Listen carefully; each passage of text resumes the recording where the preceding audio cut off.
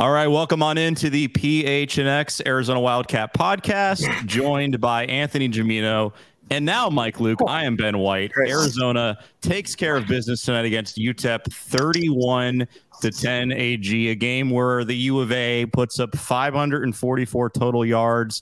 A lot to dive into, but in the second half, Arizona took care of business. They put their head down and they ran up that score. And with the way things ended against Mississippi State last week, definitely what you wanted to see out there. Yeah, mostly. I mean, I think this was kind of it was kind of a boring game, right? Yeah. I mean, you use the phrase "take care of business," which isn't very exciting.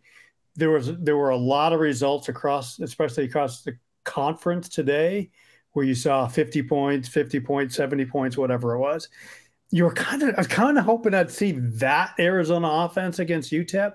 I think the best we can say probably about this game and about Arizona's non-conference season is that they held serve.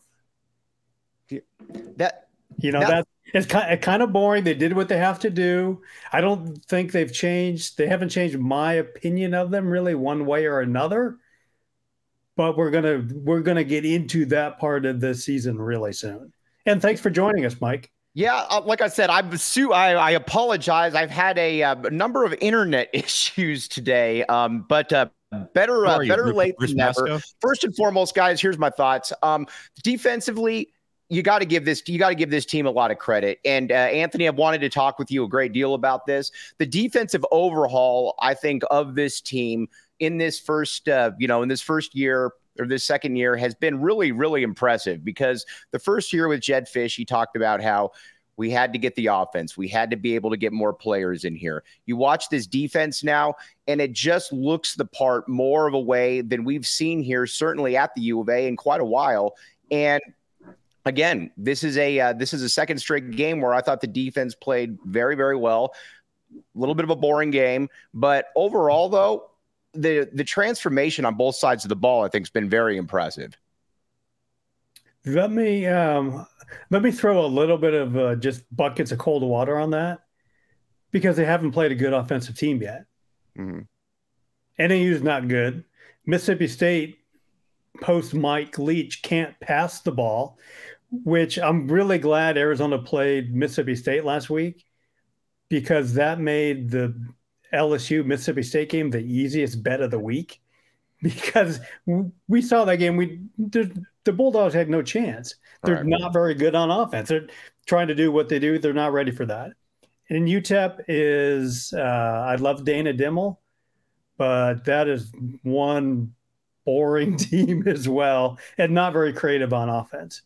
That said, I mean, to me, the word swarm is sacred, but I don't mind it when people use that word about this team so far, or about this defense, because you can see the effort, the love of the game, the way they move to the ball. All that is worthy of using the word swarm when talking about this defense.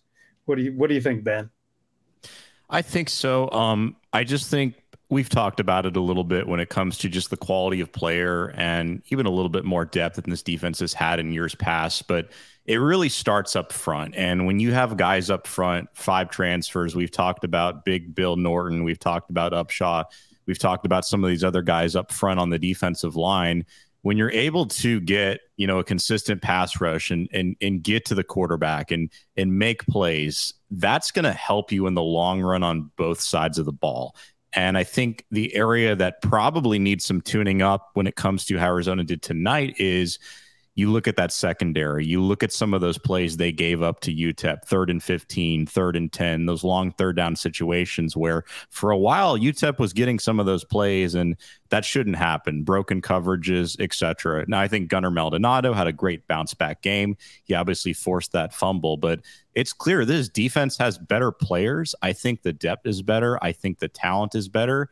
But like you said, it's just a matter of what happens when they play a Washington, they play a USC, when they play better teams offensively that can score.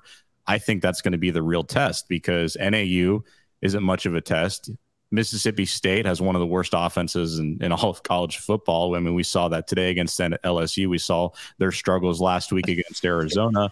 And then Stanford next week, while better and well improved, and you're going into conference play, obviously, I don't think that's going to give you too much insight as well. So it's time will tell. The defense is better on paper. The talent is better. But I think when we play some of these better opponents, we just have to see how it translates on the field. Where are we at with JDL, guys? I mean, going into this game, obviously, Jed Fish talked about how he didn't want to have this, or he couldn't have the turnovers that obviously Jaden Delora had throughout. And some of these have just been terrible turnovers, let's be honest here. But throughout the game, it was kind of, like I said, it was kind of a safe game plan, or to quote Ben White and to some people on here, kind of a boring game, to put it out there. But overall, though, it was, I was okay with it, because this is one of those games where, yes, the spread was 17. I felt that was a little low for whatever reason the case may be. Should have got it on BetMGM, by the way, if you didn't. But I was okay with this. I know a lot of people are bored, but I was okay with this because I just wanted to see a very level playing field from JDL, and I think we got some of that. This was the efficient game that I think Jed Fish was looking for. He, JDL ran when the opportunities were there. He didn't really, you can make the case he forced the ball into double coverage when T-Mac made his great leaping one-handed grab. Right. But hey, if you're going to force the ball, you throw it up high to that dude, you're probably doing all right. Right. So, and that's what I think going forward about this team is the efficiency and the way JDL takes care of the ball. Right now, to me, I mean, if you look back, Jed's first team, the Kevin Sumlin teams, of course, they didn't have enough talent to win. Just period. They got on from the opening kickoff, they did not have enough talent to win. Now Jed's built this team, they have enough talent to win pretty much any game, more or less. Right. The question now becomes, can they play well enough to win? They're good enough, but can they play well enough? That wasn't the case last week. They were good enough to beat Mississippi State. They didn't play well enough to beat Mississippi State. And now as we turn to late September into October and November, and as Saul pointed out in the chat there, 7 consecutive games against teams that are currently ranked. Yep. They're good enough. They're good enough to win some of those games now. They're going to have to play well enough. And to play well enough, you can't have Jaden Delora turn the ball over 3 times or 4 times or 5 times. You know, looking at the schedule, and yes, a lot of these teams are ranked. How many of these teams, and you obviously, I mean, you follow the college football in the grand scheme of things nationally, Anthony, how many of these teams are really that good, though? Like, again, Colorado is awesome. It's the story of college football right now. It's fun to watch. But I believe Arizona can beat Colorado. Same with UCLA. Washington State, Oregon State, very good. But the only real teams that I look at on this schedule, and just kind of watching, college football these first couple weeks, are USC, I think, is going to be a very difficult game for Arizona. Washington's going to be a very difficult game. But, guys, other than that, I mean, I give Arizona a real chance. Yeah, I mean, it's going to come down to a few things. I mean, I think back to the JDL point, you guys are exactly right. When he's efficient, when he doesn't turn the ball over, how he plays is going to make or break whether this team goes to a bowl game or whether they don't. I think against Pac-12 opponents, you mentioned Washington, you mentioned USC, but I mean, some of these other 2 schools, I mean, Oregon State, I think if DJ plays well and doesn't turn the ball over, Oregon State could surprise some people and win some games. And offensively, they obviously can move the ball. I mean, UCLA is here nor there. But again, we just don't know. It's too early in these non-conference games. And once we have an idea as to what these teams look like as we go throughout these first couple of weeks of conference play, I think we'll have a better idea. But it's certainly not impossible. Could Arizona win 6, 7, 8 games? Sure. But you would have to have a lot of things go your way. I think the talent is there. I think JDL has to play an A+, A- game every single day or every single game against the Washingtons of the world, the USCs of the world, if you're even going to have a chance. I did like how tonight He was efficient in the sense that he did use his legs smartly or smart, right? When plays would break down, when he was feeling the heat and there wasn't really anywhere to go with the ball, he would scramble, 10, 20 yards down the field, as opposed to trying to force something into double or triple coverage. So we need more of that from him. But I think when you look at the whole conference right now, it's going to be better than it was last year for sure, just given the talent and given some of the just changes they've made. But again, it's still a big mystery to me as to just how good some of these teams are. I would agree with you on that, Mike. But Arizona's also going to need some things to go their way if they want to make some noise as well. Esteban Tribino right here. Maybe they kept it boring to save some fireworks for the Washington game, but we can't look past the Stanford game before that, Anthony. Do you put any credence to that? Sure we can, Mike. We can. This is our podcast. We can do whatever we want. Of course we can. Let's not look past Stanford. I'm sure we'll be talking about them all week. But that's another hold serve game, right? Right. Stanford, I think we have enough evidence now through 3 weeks. While we can, if you want to put USC and Washington at the top of the league, great, which is probably true. Then I think teams 3 through 9 are a little bit squishy. You can kind of mix them up a little bit. That's a good way of putting it. For sure. Then I think Cal's not horrible, but on paper you got to put them 10. You got to put probably ASU 11, and Stanford's sadly 12. Right. So Stanford's an absolute must win. If you don't beat Stanford, you're not going to get to 6 wins this year and get to a bowl game. But to your earlier point, Mike, when Arizona plays, when it kind of begins its gauntlet, maybe all these teams that are ranked now won't be ranked at that time, because now the Pac-12 teams are going to be playing each other. They're going to get some losses. Some teams are going to fall out of the polls, but they're still really good. Right. I would go Washington, USC. Utah has played really well, and they don't have Cam Rising yet. Right. That's interesting. Nate Johnson looked like he did a fine job today at quarterback for them. I think Oregon State's even better than people think. I think agreed. Yep. They're ranked right now, but I don't know if people really understand how good they can be. I don't think they're.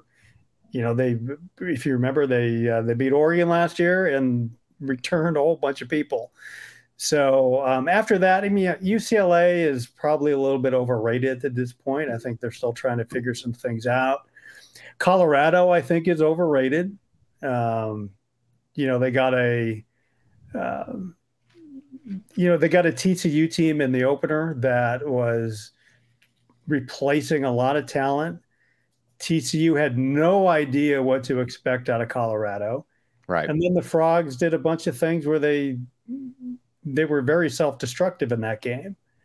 Nebraska in game 2 against, in Colorado, very self-destructive. Still turning the ball over. You're still, you seem to be following a lot of teams that have issues with quarterbacks turning the ball over, Mike. Yeah. And today, Colorado State also did some stuff that really hurt themselves, but they were ready for a fight. And I think now teams they have a much better sense of what Colorado is and what they like to do. Their lines aren't particularly great, and I think they're very susceptible to injuries hurting them more than some other teams, because I'm not really sure how deep they are. They were able to overcome Travis Hunter today, but what he was doing in the first 2 games also was not sustainable. Saul makes playing 145 snaps a game in college football. Saul makes a great point right here. I'll give you an idea. So a couple years ago, we went up to Saul and I went up to the Arizona CU game in Denver, and talking with our good buddies at DNVR, who do an amazing job, obviously covering everything up there, including the Colorado Buffalo. And I remember when we were in studio, I was trying to explain to them how bad Arizona really was. Because it was basically kind of a rush to the bottom. Who's got the worst quarterback play? And I was like, listen, you guys haven't seen anything yet. And lo and behold, Arizona certainly performed down to the standards right there. But that's also where I'm kind of at right now with this team, that I feel like we're kind of playing with house money just to a certain degree. And here's what I mean by this. And I want to get Ben and Anthony's take on this. That I watch this team, and this feels like a pretty decent team. And Schuster made the point before. He said, listen, this is a better team than last year's team. He said they might not win more games than last year's team. Because last year's team won 5 games, and obviously, like everybody's talking about, this is a absolute, gauntlet you're about to go through. But right now, I look on the offensive side of the ball, at pretty much every position: quarterback, running backs, wide receivers, offensive line. You've got NFL players there. On the defensive side too, you're a lot deeper, you're a lot bigger. There's just, again, I'm just happy with what I've seen. We need to stop with the trick plays. We'll get to that, but what do you guys say? Look, it's going to come down to matchups. It's going to come down to things going your way in some of these other games. You're probably going to need an upset or two. But even if Arizona only wins 5 games and they do it effectively and they're in games, they're competitive, like you just said, Mike, the roster is better. The talent is better. The path forward is much more clear. It's better. You should still be happy with that. And I think, like we talked about, and we talked about it with Schuster, we talked a little bit about it with AG when we first got on here, is it's going to be, and it's going to come down to, I think, the quarterback play. Right. When you look across the entire conference, really, I think a lot of those teams are saying the same thing. Well, how good can we be? How competitive can we be in terms of, obviously making a bowl, but maybe even contending for that Pac-12 title? Now, granted, USC and Washington are very top heavy, but how close can we come down to that? And it's going to be the quarterback. Jayden de Laura is a fantastic option for Arizona when he's playing smart, when he's playing efficient. He can use his legs. He can get the ball downfield. He can make the right reads. But there are some limitations, right? I mean, there are some issues when it comes to forcing passes. There are some guys downfield that he doesn't always see necessarily. I think there were a couple plays tonight where he missed some guys, but just the talent as a whole is much better. It's night and day. It's not a team that you watch like we did 2 years ago. To give you an idea, and you guys were there, and we all saw how this team played 2 years ago, but you would go to practice and you would just think, man, this team sucks. I mean, there's no talent. There's nothing there. Right. You go to practice, you watch these guys. There's some excitement. T-Mac with the one-handed catch today. There is some flash there, and I'm not saying this team is all flash by any means, kind of like what they were doing up in Colorado, and that's a whole different story. But this team can be efficient when they play smart, when they play well, and when they have things go their way. They're going to beat some teams. Now, I think the other thing that it comes down to too, and we'll hit on it, is injuries, right? I think the offensive line had a tough night tonight. I think having a missing Polito again, obviously, did not help them by any means. But when he gets back in there, good things will happen. But yeah, I mean, you need some things to go your way, but at the same time, it's not like you look at that schedule outside of USC and Washington and say, man, that's impossible. But there are a lot of good teams in the Pac-12, so it kind of goes both ways. Right. Now, let's talk a little bit about this. We told you guys during the week to take Arizona to cover on the BetMGM Sportsbook app. Also, if you would parlay that against our friends from the north, you could have made a little bit of money. Here's the deal, though, right there. Check out BetMGM Sportsbook app. Sign up for BetMGM. Use bonus code PHNX. Place your first BetMGM Sportsbook wager through BetMGM Sportsbook mobile app of at least $10 right here, and you will receive $200 instantly in additional winnings, regardless of your wager's outcome. Check out the show notes for details, and let's hear from the great Shane Diefenbach with the disclaimer. Problem? Call 1-800-GAMBLER. Colorado, D.C., Illinois, Indiana, Kansas, Louisiana, Maryland, Mississippi, New Jersey, Nevada, Ohio, Pennsylvania, Tennessee, Virginia, West Virginia, Wyoming. Call 877-8-HOPE-NY or text HOPE-NY 467-369 New York. Call 1-800-327-5050 Massachusetts. 21 plus to wager. Please gamble responsibly. Call 1-800-NEXT-STEP Arizona. 1-800-BETS-OFF Iowa. 1-800-270-7117 for confidential help Michigan. 1-800-981-0023 Puerto Rico in partnership with Kansas Crossing Casino and Hotel. Visit BetMGM.com for terms and conditions. U.S. promotional offers not available in D.C., New York, or Ontario. Anthony, did this line on the BetMGM Sportsbook app seem a little bit low to you? I always thought going into this game that I didn't quite get the 17 line. I really didn't. Yeah, I thought it was. And I think some of that was, probably, Arizona had no buzz coming off the loss last week at Mississippi State. And, people are still probably sleeping on the Cats a little bit. So I did think it was low, but so I think I messed up on this bet MGM thing because I had a buddy at work sign up Friday, but I could have probably, isn't there like a refer a friend thing on BetMGM or something? Right. Oh, I probably missed out because I didn't say, hey, click that button and I could refer a friend. Right. But I was trying to give him some solid advice Friday afternoon on some college football, and this was one of them. And as I mentioned, I thought the LSU game was free money, but this was right. This was right after that. Ben, what did you think about it? Because it was funny, and I'll give you a little bit of idea. So we're texting back and forth throughout the game, and Ben says, "Man, this game's boring." But at the end of the day, though, I was like, and that's because again, that's kind of where I'm at, though. I just like seeing wins right here, and I just see a team out there that's capable of it. Ben, did you put down money on the BetMGM Sportsbook app for Arizona to cover? I did, and I ultimately was successful because you know why? I listened to you, Mike Luke, and I listened to everything you tell me from a betting perspective. No, but to your point on the game being boring, look, it's a good problem to have. This game should be boring. You should be up by multiple touchdowns. You should be running the clock. You should be getting reserves and backups in there, which was interesting. I think Arizona got a couple of reserves in there in the secondary, and man, that was scary. If we lose some of those guys long-term in the secondary, it's not going to be good. But yeah, I mean, this game was boring. I think it was just a little bit teasing in the first half in the sense that you felt teased because they were averaging 9 yards of play for the good majority of that first half, and they were moving the ball effectively. They were able to run it with Wiley. Guys like Coleman got in there. He had a 59-yard run in the second half. Your guy, Speedy Luke, which I'm shocked you haven't brought up yet.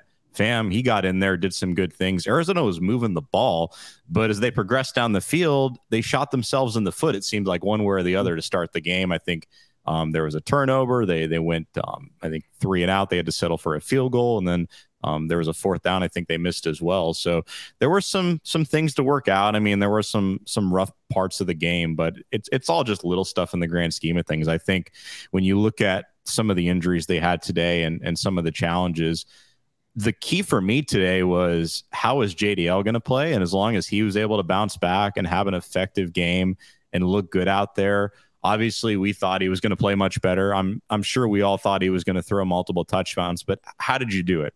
Were you just killing the other team because they're so bad, or were you efficient? I thought he was efficient.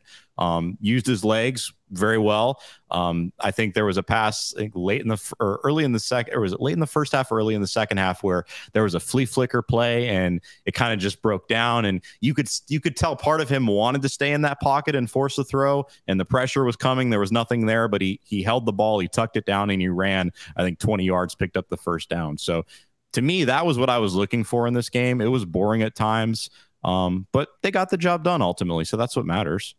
All right. Now let's go to by the numbers right here. Let's put a little bit of a frame of reference to what we saw. And see, there you go right there. 244 yards rushing. I want to get to that because I think we've been a little bit remiss in that. Ben mentioned it with our guy Fam getting some touches.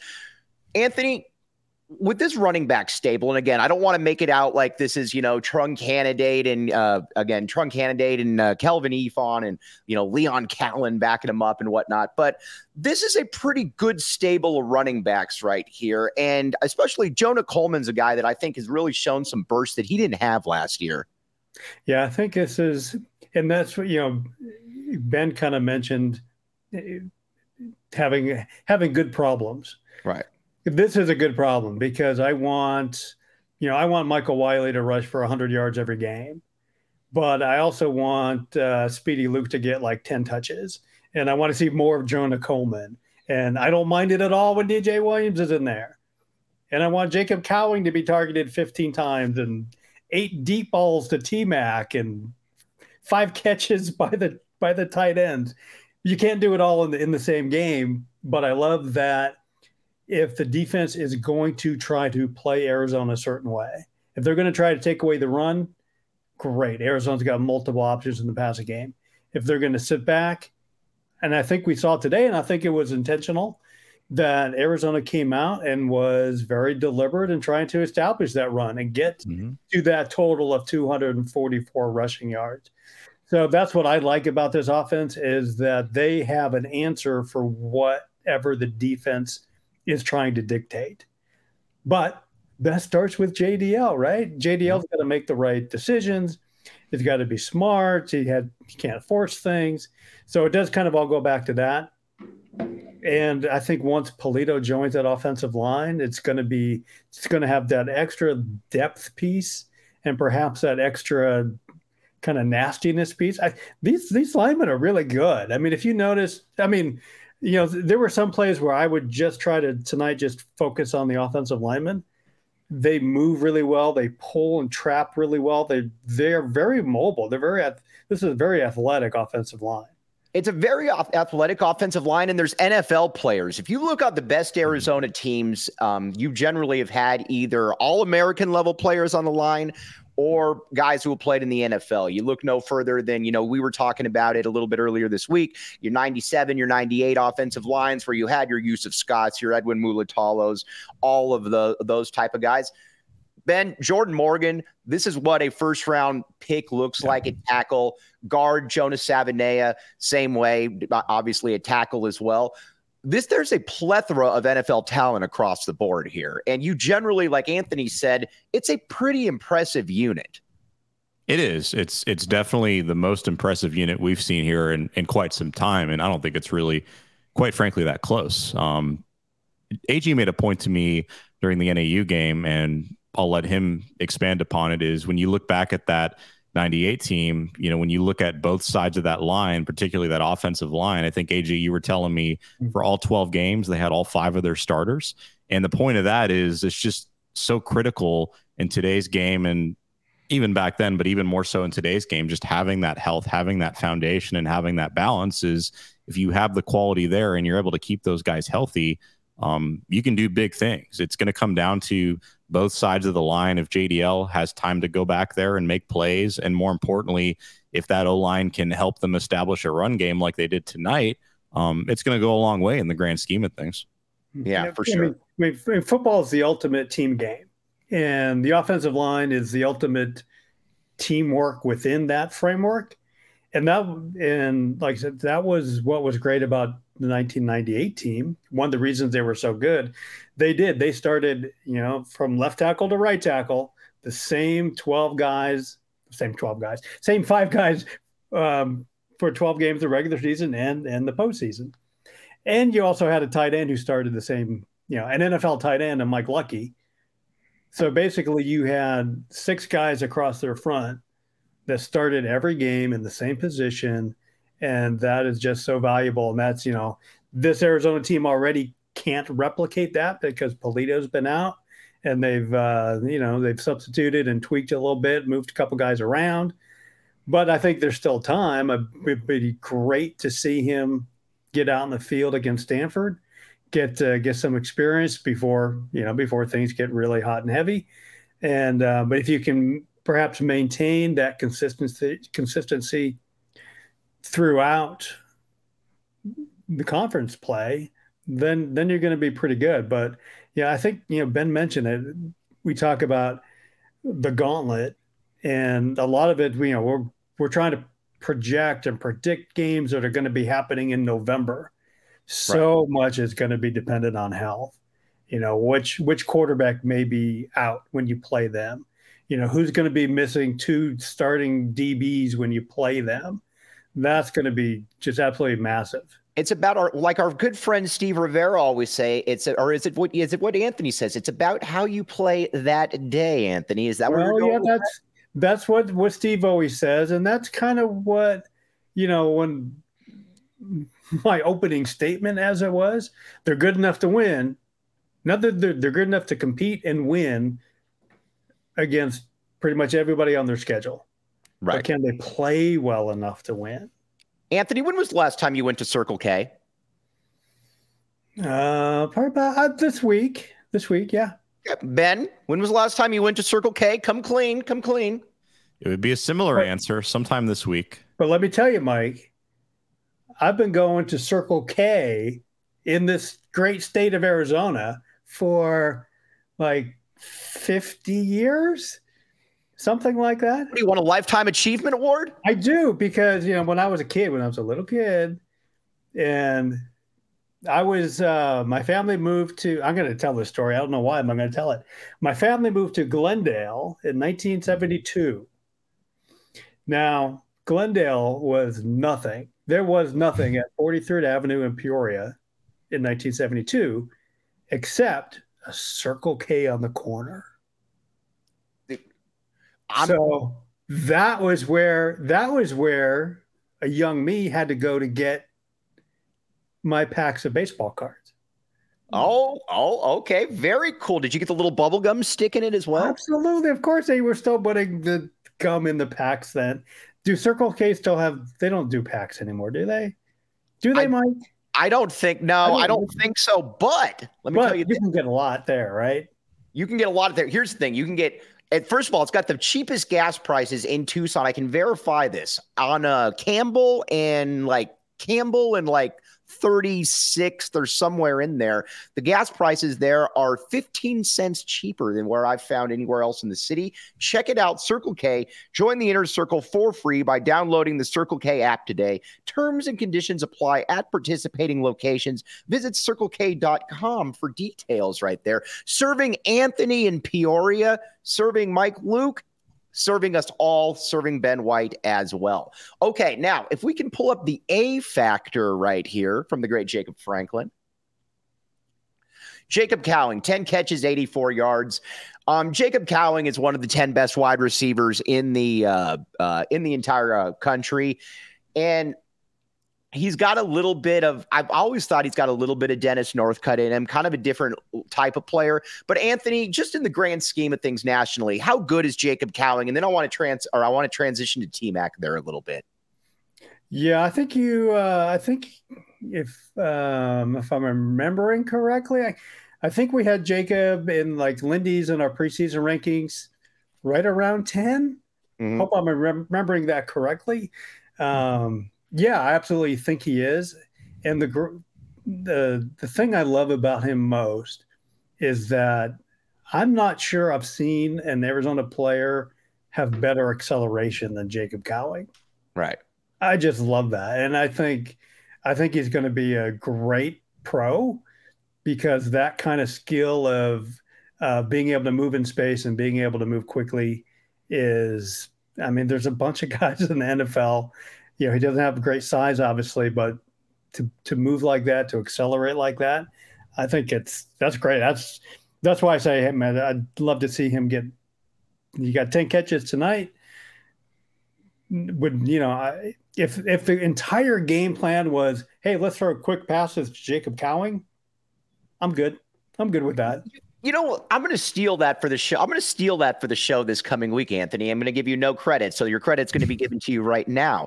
His acceleration, Ben, that's a great point. His acceleration from 1 yards to 10 yards, I don't know necessarily what he runs in the 40, but when he goes to the combine and they do the little shuttle circle drills and whatnot, he's going to test very, very well there. That's the key. I've always been trying to figure out exactly what it is. His acceleration, Ben, is next level, top notch.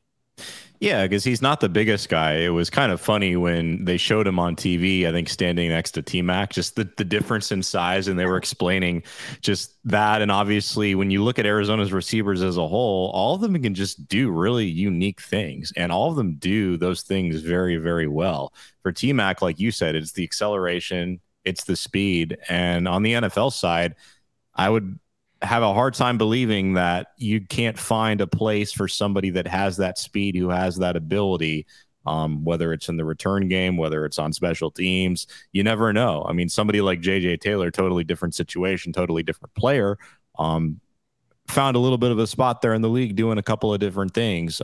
So it'll be interesting. I think Cowing is great. I think this receiving core as a whole is definitely the most intriguing that we've seen probably since, that Caleb Jones, Nate Phillips trio with Rich Rod about 10, 11 years ago. So they do a whole lot of different things. And Cowing is a guy who you can line up and he's just going to burn you, man. It'll be interesting to see how he stacks up against some of these better DBs because he's definitely passed the eye test for sure.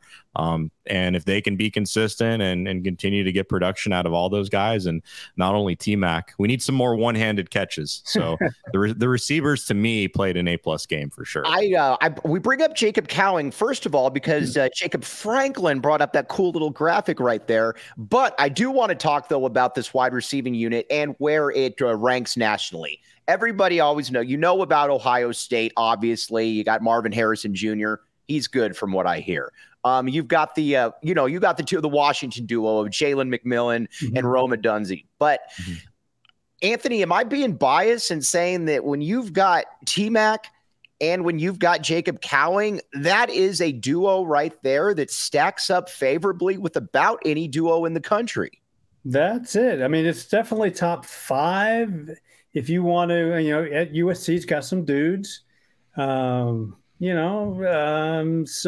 if you wanted to start and put them as, hey, in the discussion for 3, you're probably not too far off base. We saw Malik Neighbors at LSU do amazing things, and they've got some other guys as well. So that's a possibility there. But those 2 you mentioned, are they 2 of the top 10 receivers in the country? I don't know. There's a ton of great receivers across the country, but I don't think you would go much further than saying Arizona's got 2 of the top 50. I don't think you go past 15. Well, if you're talking top receivers, I don't think you go past. I don't think you go past 15. Also, T-Mac, you always talk about, Anthony, when you were covering Camp Cochise when they were playing. Obviously, you started when Larry Smith was the coach, and then Tony Mason's first year. But you always talked about guys, though, and I've always loved this point. There were 3 dudes that just showed up that looked different. And, you talked about it before that Chris McAllister was one, Chuck Levy was another, and Rob Gronkowski was obviously the other. And again, obviously they're not at Camp Cochise, but is T-Mac a kind of a little bit in that realm of a guy that just looks a little bit different out there than we're used to seeing here at the U of A? Yeah, I mean, those 3 guys you mentioned, those were like first look, off the bus kind of things. And even if you knew nothing about football, you knew those guys could play football really well. Right. I didn't have that experience seeing, T-Mac at a first practice or anything like that.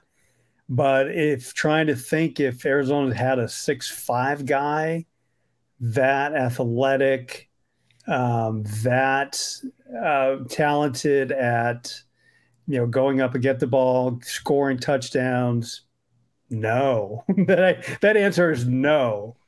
So, I don't think there's been, and not just in the time I've covered the team, which, goes back to like the WAC days or something. But who else in Arizona history is like that? I can't think of anybody. Arizona's got a pretty decent receiving history, and you can throw out a bunch of guys, but not somebody who's 6'5". Well, and it's funny, Lamont and I were talking about that earlier in the week. And by the way, I didn't bring to Lamont his Del Taco cheeseburger today, so I do apologize, Lamont. But I can't bring you guys that food every week. With Jaron Kreiner was a great jump ball threat guy that was about 6'3", but he wasn't a burner though, and he wasn't. And again, he was very, very good. He's probably one of the 6-7 best receivers in school history, but he didn't have that next level factor that whenever he stepped on the field, you looked across and you're like, all right, well, unless Marvin Harrison Jr. is over there, this dude's going to stack up favorably with about anybody. Ben, he's a unique player, and you can certainly see why he was rated so highly coming out, because again, he might be the most underrated 5-star in the country wide receiver position when he wasn't on the watch list for the 49 best receivers. It's crazy. Yeah, he's talented. I mean, Arizona's had a lot of good receivers, but I think when you look at those good receivers, I don't want to call them system players from a black and white standpoint and just say they're just system players. But a lot of these players we talk about at receiver, at least recently, I mean, they were system players in the sense that they would go out there, they would play in a spread offense under Rich Rod or whatever the team may be, right? And they would just be efficient. They would get points. But on the scoreboard, on the box score, they would look great. They would put up the numbers and you would say, oh, this is one of the top receivers in the Pac-12. But somebody like Caleb Jones, somebody like Nate Phillips, somebody like Sean Poindexter, I mean, those guys don't even belong. Poindexter, I like it. Changing it up a little bit. Point being, none of those guys that we've seen recently belong in the same sentence as T-Mac. And tonight is a perfect example as to why that is. How many receivers in the country can make a catch like that? How many receivers at that size? I mean, we talk about Cowing being a fast guy in the slot, but he's no slouch either. I mean, how many guys that size can move that quickly too? So there's just so many things he could do. And as you said, Mike, he was underrated, and as highly ranked as he was, it's apparent watching him at this point, he could play anywhere in the country if he wanted to. He really could. It's almost like we need somebody, a national person that maybe works for a national entity previewing college football to be able to get that name out there. Maybe like one of those national people that, put together the magazines. Who could we find? If we could find someone like that, maybe it would help. Let's see. Do I have one of those around here somewhere? Maybe. I have his competitors magazine. But no, I am so excited that I've, barring crazy stuff, injuries, and like receiver is always a super deep position. But I am so excited to be able to put T-Mac in as a preseason All-American next year in next year's magazine. I am ready for that. You can assure us that Lindy's will have him as one of the 49 best wide receivers in the country. Is this correct? Probably one of the best 4. Let's go there. Because those, all the good juniors are going to clear out. So there's some really good other sophomore receivers across the country. But I can't imagine there's many more that are going to be more highly rated. So I'm very, very excited to get him in next year's All-American list.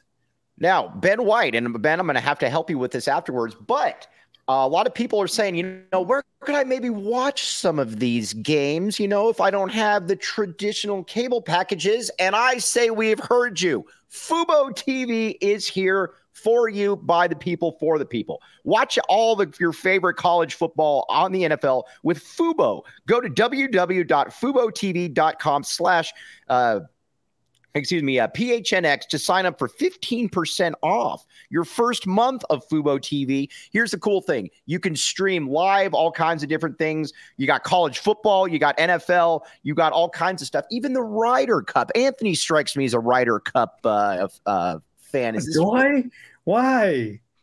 I don't know. Just strikes me.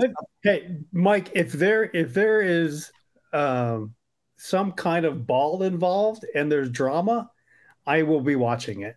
And the only place the place that you can get it is at Fubo TV right there. Check it out. You will thank me later, or you will thank me now, depending on if you have it. All right. Robert Garitano, will T-Mac go pro after 3 years? I would imagine that T-Mac is going pro after 3 years, because the only question I think you probably have is, what is he going to test in the 40? But by year 3, I mean, generally, what you're going to have right there. If he's a guy, if he can run a 4.49 or a 4.52, he's going to be penciled in very high. Because, I mean, we all watch college football all day. His ball skills, his height. I also saw him at Panda Express earlier this week, by the way, as well. That was some people. Did you tell him to back the A? No, I wimped out. I actually was going to go up and tell him to back the A, and I totally wimped out. So don't like that. T-Mac though is T-Mac. He'll be gone after next year. I would be, barring injury, I would be stunned if he wasn't out. Anthony Gimino. I agree, Mike. No, yeah, absolutely, and he should. Right. If he continues on this trajectory, he should absolutely go pro after the 2024 season in the Big 12. Oh, in the Big 12 right there. I like that. In the Big 12 right there. Yeah. All right, let's talk a little bit before we sign off here. Let's talk a little bit about the wins and where we can get them, because I've been telling people all off season that Vegas is still a little bit behind Arizona. I do believe that Arizona is like last year. Arizona wasn't great, but the over-under in Vegas or in the BetMGM app was 2.5 wins. This year, it started at 4.5. I believe Arizona is going to get 6 wins this season. Where do we get the 6 wins from here? I think we can get ASU. I think we can get Stanford. That would make it 4. Anthony, you're the oracle of knowledge out here. Man. Tell us where we can find 2 more wins, and then the great Ben White will tell you if he agrees or not. I'm sticking with Colorado. And that's for you, Saul. Man, where would the other one come from? UCLA. Mm-hmm. That's it. Does 6 regular season wins feel right to you? It still does, although I'm a little less confident than I was at the beginning of the year. Not because of anything I've seen from Arizona. It's just that those wins are going to be hard to get. Yeah. Right. Yeah. But, like, would you be I'd be disappointed with a 5-win season. I think this needs to be a 6-win season. They need to, and they're capable of knocking off a couple top 25 like teams. Right. While not messing it up anywhere else. I'm afraid that at the end of the year, they're really going to regret not beating Mississippi State. That was a game that they totally could have had. On top of that, I don't know what Mississippi State is doing, trying to say, well, everything that Mike Leach did really well, we are not going to utilize anymore, especially on the offensive side of the ball. But I agree with you. That's a win that would have really been nice to have. Ben, what say you? Do you want to disagree with Anthony? Because generally behind the scenes, you disagree with everything Anthony Gimeno says. Always, you know it. I think that controversial guy. Yeah. AG. Hot take AG, right? Tony's takes. I think I agree with Colorado. If they were going to play Colorado next week at Colorado, I would probably say no. I agree with Colorado in mid-November just because I think Colorado is so one-dimensional. I think they're going to have some injury issues. I think the hype is going to wear down. So I would slight that as the win. I think ASU is a win. I think Stanford is a win. And then it gets interesting. UCLA, possibly. I think maybe Oregon State or UCLA. I just think going to Washington State and Pullman is going to be tough. Yeah. They've never really had all that much success doing that. But to your point, I mean, do you need to win 6 games? Yeah. But is it very likely that they'll only win 5? Yeah. Because you need a lot of things to go your way.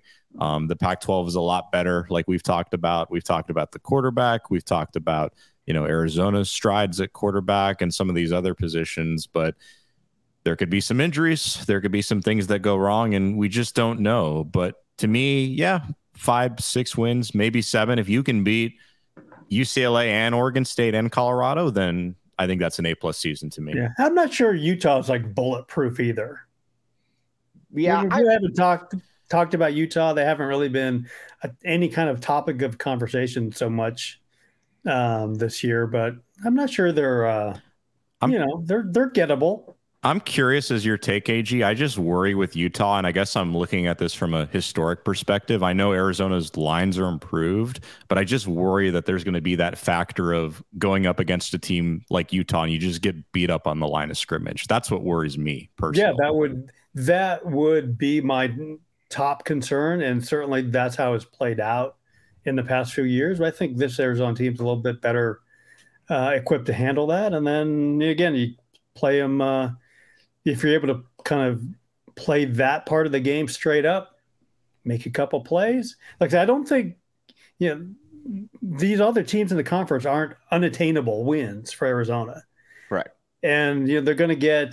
Do you give Arizona? Let's give them Stanford and ASU. Let's give Arizona those just for sure, for sake of argument right now. So you're going to get 7 more at bats against really good teams. You just got to get a hit in 2 of them. Right. It's doable. I know you want us to pick specific games.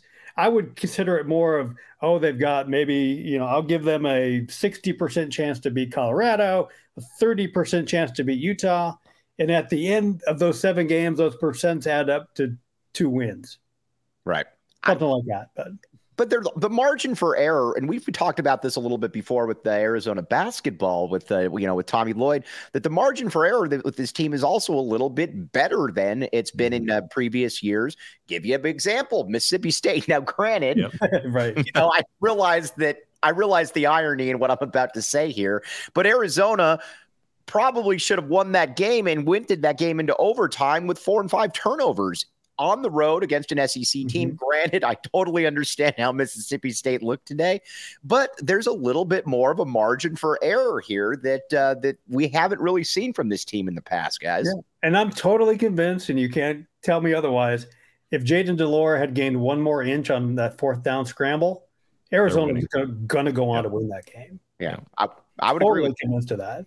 By the way, Anthony, we were talking about the Ryder Cup. Let me tell you about the official golf apparel of All City and PHNX. Pins and Aces, my friends. Pins and Aces. Now, you might say, Mike, what is Pins and Aces? Pins and Aces, again, is the official golf apparel of PHNX and All City. Check out pinsandaces.com and use code PHNX to receive 15% off your first order and get free shipping. That's pinsandaces.com. Anthony, these things will absolutely change your life. Ben is a man that is in the corporate world right there. Ben has to wear cool collared shirts. And you know what? These things are cool. They make Ben White look cool. He's already cool. But pinsandaces.com, my friend, I see you have a question. Oh, yeah, I do have a question. So I am wondering, and I'm just kind of asking for a friend, if contracted freelancers for phnx.com have access to some of this swag. I believe they do. I believe they probably. I'm just saying. I think there might be some. Maybe they have access to Fubo TV as well.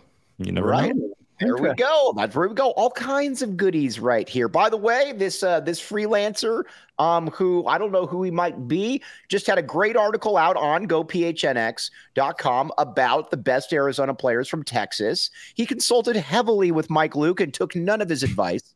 And then you're going to have probably California coming up as well. Yeah, I think it's a good. I mean, maybe I don't know when I'm going to roll these out. But I think they're going to be really fun to research and put together and take people down some Pac-10, Pac-12 memory lanes, is to put together an all-California team, which we've talked about. The secondary is amazing. Absolutely amazing. Is it as good as about any secondary? Yeah, I'm sure Ohio State's going to put together really nice. If you go back 45 years, I'm sure Ohio State's if you put together a 5-man secondary, it's going to be really good. Texas's would be really good, in part because you have 2 Thorpe was there for a while. You have 2 Thorpe Award winners, though, and Chris McAllister, who was better than both of them. Yeah. So the All California team will be fun. Then we'll do an All Arizona team, which will also be very fun. You got all your Southern Arizona and, Arizona's plucked. Don't worry, there won't be a quarterback. I know the quarterback's hard. You're going to preserve the right to punt. Maybe. We'll have some running backs, but the all Arizona teams are going to be lacking a really good quarterback. All right, everybody out there. Fun, and then we'll be able to look at all these teams, and these are Arizona's 3 major recruiting bases. And we'll see how they all stack up. All right, everybody out there. Really appreciate all of you staying up with us until the wee hours in the morning right there. But for the great Anthony Gimino, Ben White there on assignment in California. Ben and I will be going to the USC game there in a couple of weeks, Ben White. So make sure that guest room is available for me right there, my friend. But on a serious note, though, really appreciate all of you. We're going to have a couple clips coming out tomorrow. We'll have this up. But for the great Anthony Gimino, Ben White, Jacob Franklin behind the scenes, Saul Bookman hopping in on the chat. We will be back with you on Tuesday. As always, appreciate you all. Back the A. You've been listening to the AZ Wildcats post-game podcast.